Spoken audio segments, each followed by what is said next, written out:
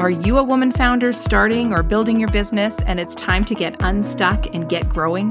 How do you do the big things that you're dreaming of, build your business empire, and still keep from breaking your sanity and your bank balance?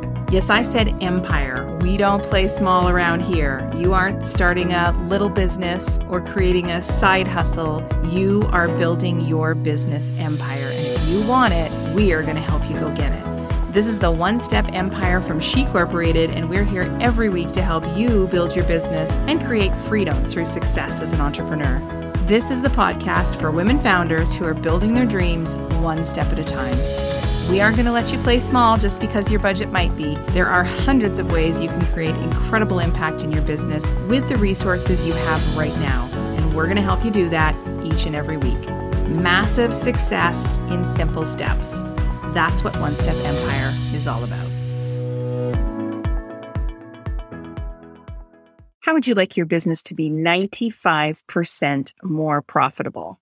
Did you know that increasing your customer retention can increase your profits by 25 to 95%? It sounds crazy, but think about it. It costs 5 times more to get a new customer than to keep an existing one. And then the success rate of selling to an existing customer is 60 to 70% better than selling to someone new. So your marketing cost savings alone are enormous. So why don't we spend more time taking better care of our existing customers? Well, Jackie is with us today, taking us through the importance of creating an epic client experience, which really is going to become the tool that makes your customers stick with you through thick and thin and generate referrals and testimonials as well.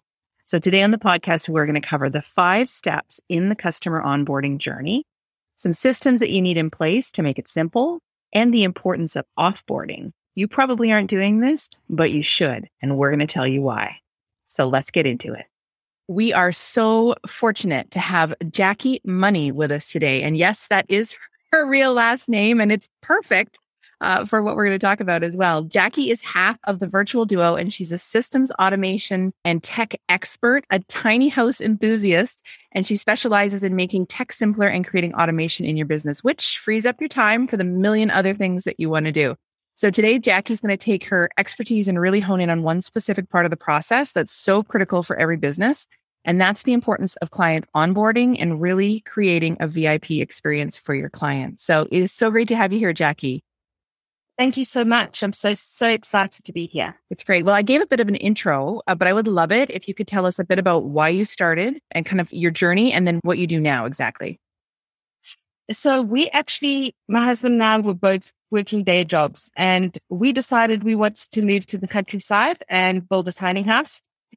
So we had to figure out kind of like what we were going to do for money and all of that, and make it location independent. So we decided to start our own business. And fast forward about 3 years, and we've actually built our tiny house, and we're living in it now. And so that's kind of like our journey in a nutshell.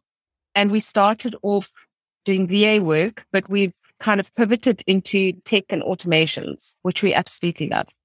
We spoke about this earlier, how you always have an eye to budget because you've had to, because of exchange rates, right? Which is interesting. Because I mean, it's most of us, women entrepreneurs, we don't have 2 things we don't have a lot of is generally time and money.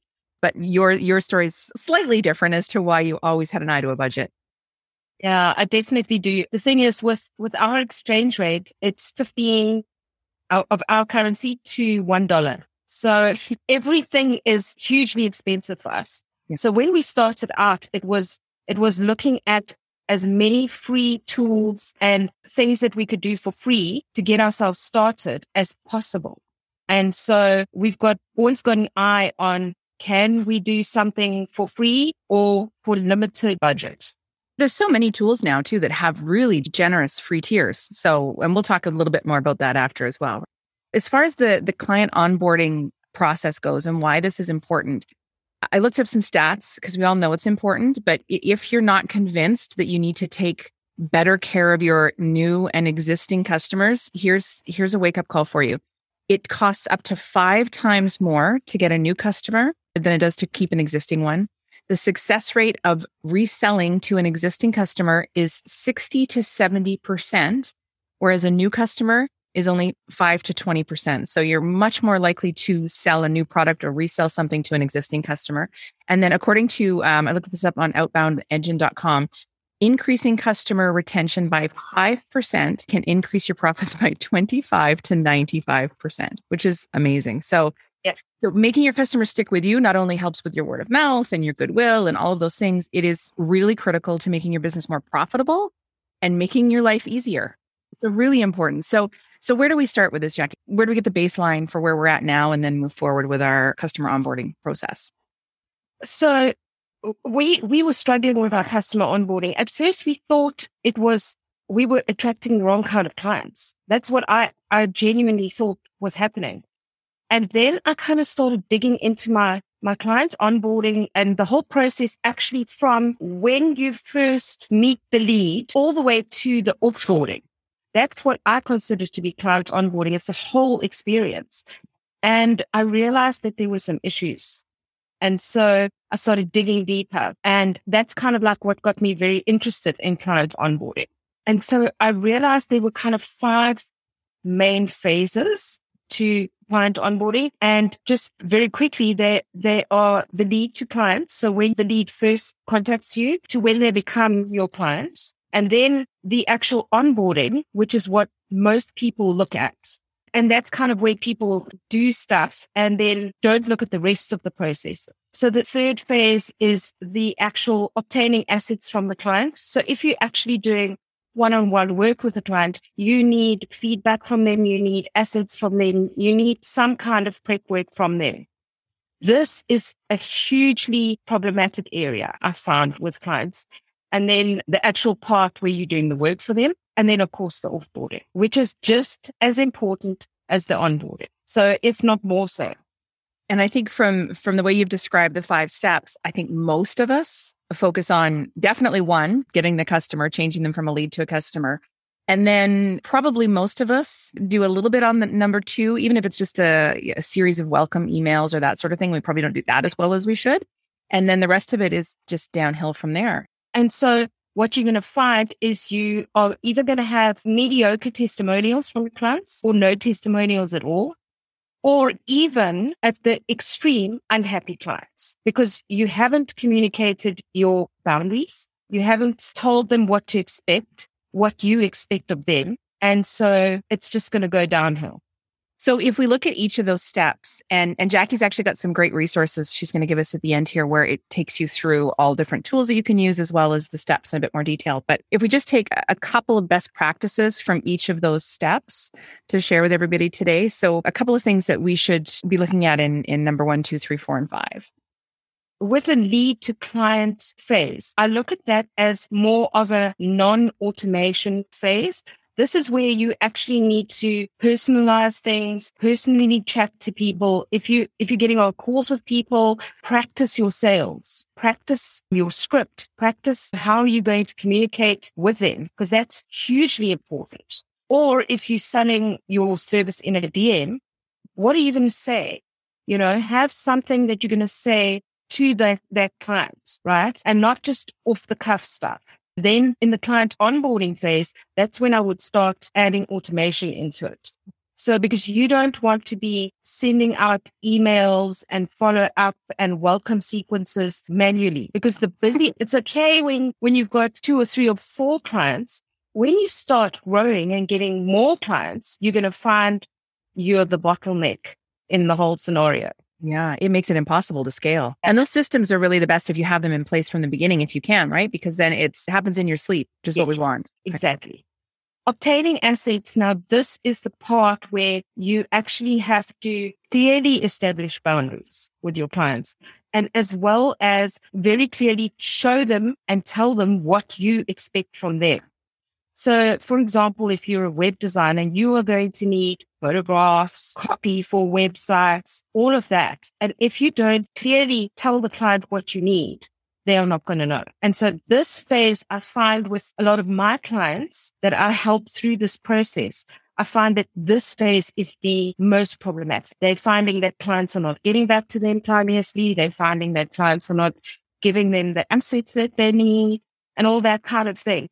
And it's simply down to you need to tell your client what's expected of them. I like that. I'm going to guess that most of us do a terrible job of that. And I actually, one of my companies does promotional products and printing and that sort of thing. You know what? We don't reach out to them and we should get all of their logos as soon as they become a client, because we can do our job better for starters. And we're going to serve them so much better because we will have what we need on hand all the time instead of having to constantly chase them and try and get that information. And I think even if it's not something where you're necessarily getting assets like that from the client, you know, if it's testimonials or what other kind of assets would you say that if people need them, they should be doing at this stage?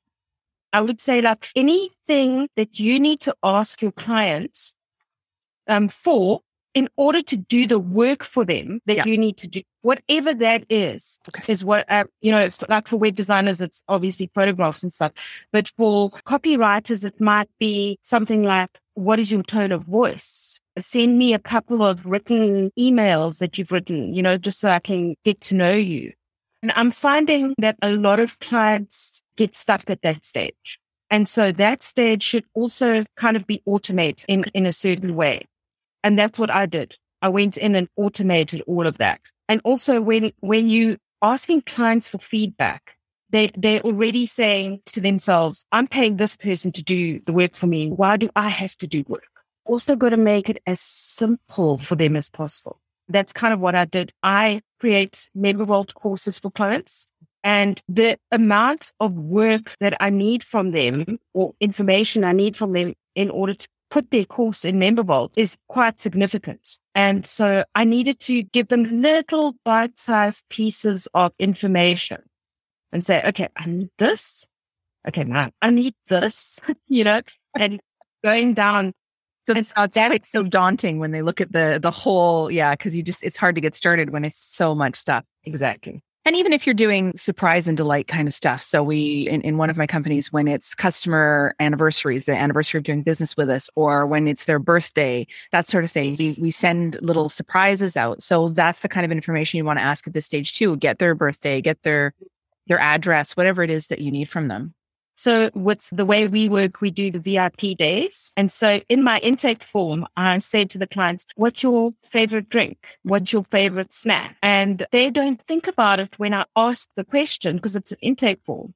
But then when we have our VIP day, I have Uber Eats deliver a coffee and a snack. And they deliver the exact right thing. And it was like, you told me what it was. That's great. I love that. I might start doing that. I'm going to steal that from you. Then number 4 would be the actual part where you do the work. And so I work in VIP days, and on the VIP day, I will send them a snack and a coffee because I'm sitting and I need the client available for the whole day so that I can get feedback from them. So that's my way of just saying thank you for just being on standby for me. So that's number 4. And then number 5 was the outgoing, correct? Offboarding, yes. What I usually say to clients is that the offboarding is just as important as the onboarding. And people tend to neglect this. So a little thank you note goes a long way. Asking for a testimonial. Don't expect a client to just give you a testimonial. Ask for the testimonial. Make it easy for them to give you a testimonial. And then at the end of it, a little something to say thank you. Thank you for being the client. Also ask for a referral. And I think that creates the good feelings on the way out, right? I mean, even if they're not going to be your customer anymore, they may have other people that they want to refer. And you're right. I don't know very many people that do that at all. And that's a huge, huge missed opportunity. And before we do any of these things, of course, we've got to kind of map out that customer journey for our own business and sit down and say, all right, what does this look like? Where do they find me? How do we start, what that journey looks like. So really sit down and go through any tips as far as how to do that customer journey and things that they need to look for and people tend to miss. So that's what we've done with our customer onboarding. And so we decided to teach that in a workshop. And we've created a mapping tool inside of our favorite tool, Airtable, and it's free. But the tips I would say is just figure out where your sticking points are. Where are clients getting stuck in that journey? Is it in the lead phase? Then you need to tighten up your sales process. Is it in the obtaining assets phase? Then you need to tighten up how you're communicating with the clients, how you're communicating your boundaries, how you're communicating, getting whatever assets you need from the client. So you need to understand where the sticking points are before you can try and fix them. And usually what I say is, if you think that the issue is downstream, like say the obtaining assets work, look further upstream as well, because it generally starts further up. And I suppose customer feedback and client feedback is probably a huge part of that at the beginning, just getting, because we can assume all day we know what the problem is, but they can tell us pretty quickly. Yeah. And, I had very honest dialogues with my clients. I said to them, I'm trying to fix my whole client experience. I know that it has issues. Please, can you tell me what you didn't like, what you did like? And they were very honest. And that allowed me to tighten everything. And even bad feedback is amazing feedback. Actually, bad feedback is sometimes the best feedback. They have to be ready for that and wanting that negative feedback so that you can fix it, because you can't do anything you don't know. So if we have limited resources, either time or money, then what are the top 3 things we should focus on to get started on sorting out our customer journey and our steps? If you've got limited money, then you're going to have to upskill yourself in order to figure out where to automate, what tools to use, and all that to tighten up your onboarding process. If you've got limited time, outsource. Find somebody that can help you with this. You are also, besides helping founders and women founders, you are also a woman founder yourself. So how about you give us a little advice, maybe related to onboarding, maybe not, as far as your best advice for newer women founders that might be listening, things you've learned along the way? I would say my biggest stumbling block in the whole process, and not particularly onboarding itself, but is that thing that we all have to deal with, is imposter syndrome. And I find it more in women than in men. And I think that has been the single most important thing for me to overcome. I agree. And I don't know that it ever really goes away completely. I think we just get better at dealing with it. I mean, anyone I know anyway, that you think, oh, they would never have that problem. It rears its ugly head, but you get better at dealing with it. Somebody actually told me once that you are ahead of the person behind you and you have value to offer to them. Doesn't matter how much you feel like an imposter. There's always somebody that's behind you that you can teach and help. So you have some great resources for everyone listening who is building their business on a budget, because you've done the same thing, and then also who wants to build out that customer journey and fix their processes. So can you tell us just a little bit about that? And we'll put some links as well in the notes. Yes. I put together a bootstrapper's guide to running an online business. And those were all the tools that I could find that you can get started for free. And so I put them all together in a little PDF that I've given you a link to download. And then the other one is the 5 phases. What I've done in that PDF is given you some questions to ask yourself and things to think about at each phase so that you can start thinking about your journey. We'll have this in the show notes. And if you're listening on a platform that doesn't show our show notes, some of them don't, you can always just go over to onestepempire.com. And that's the podcast homepage, and all of the shows and all of the show notes and all of the links and all of the things are there. So that's onestepempire.com. And you can get all of the links to these wonderful things that Jackie has been so lovely to provide for us. So I just wanted to say thank you so much for joining me today, Jackie. This was really great information, and I really appreciate it. Thank you so much for having me. Thanks for hanging out with us and listening to the One Step Empire podcast. All the resources you need are found on our site, shecorporated.com. There are free downloads. The link to join our community of women entrepreneurs is there. All the show notes for every podcast episode, links to everything we've got going on, and the link to subscribe to the magazine for women founders, She Corporated Magazine. All of it can be found at shecorporated.com on the web. Make sure you follow us at She Corporated on Facebook or Instagram, and set aside some time this week to put into practice what you learned today on the podcast. Block some time on your calendar in the next 7 days and really commit to putting it into practice and not just on your to-do list, because massive action creates massive results. You can do this, and we're here to help.